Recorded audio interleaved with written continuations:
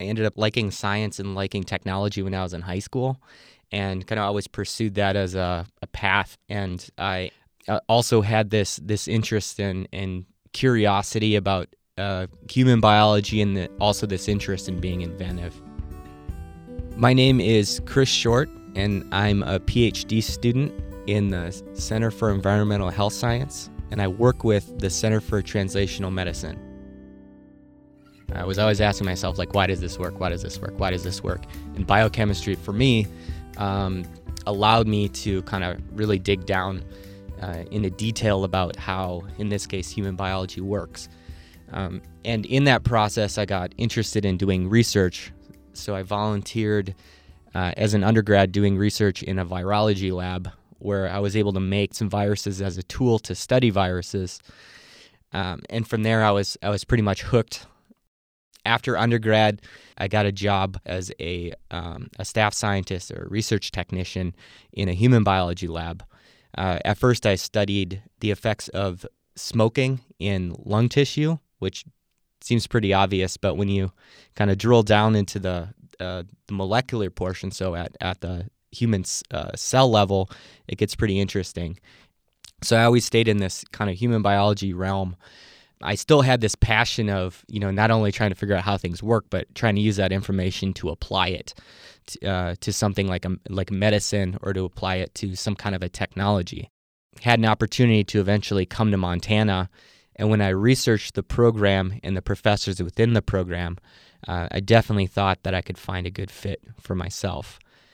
And I also like the University of Montana because it offers a lot of outdoor activities that I enjoy. The fact that you could bring fly fishing gear onto campus, and on the north side of campus go fly fishing, right? Like, Missoula just gives me the opportunity to live a really balanced life and get after it outdoors. The program is toxicology, and the research I do is with a group called the Center for Translational Medicine. It's an interdisciplinary group, so we have chemists, formulation scientists, and immunologists, and we work together to make vaccines against infectious diseases like influenza and tuberculosis, and also opioids and pertussis, which is whooping cough.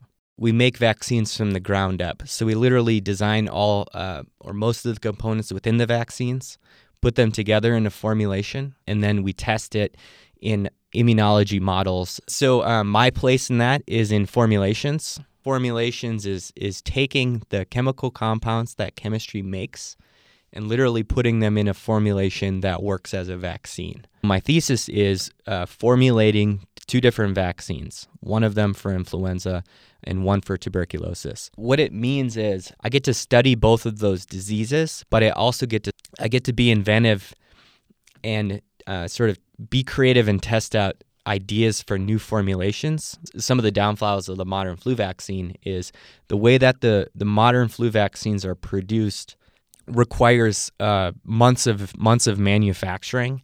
And in the months of manufacturing, the flu strain that ends up kind of going around the world can transform. So it can evolve into something that's slightly different. So because of that, there's a space to improve the flu vaccine, which is what we're trying to do. We're trying to create vaccines that could potentially be a universal flu vaccine.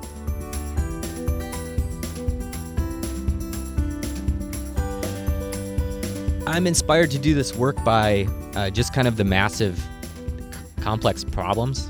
But when you get up every day and you're working on a vaccine that can really make a difference, it makes it pretty easy to get up.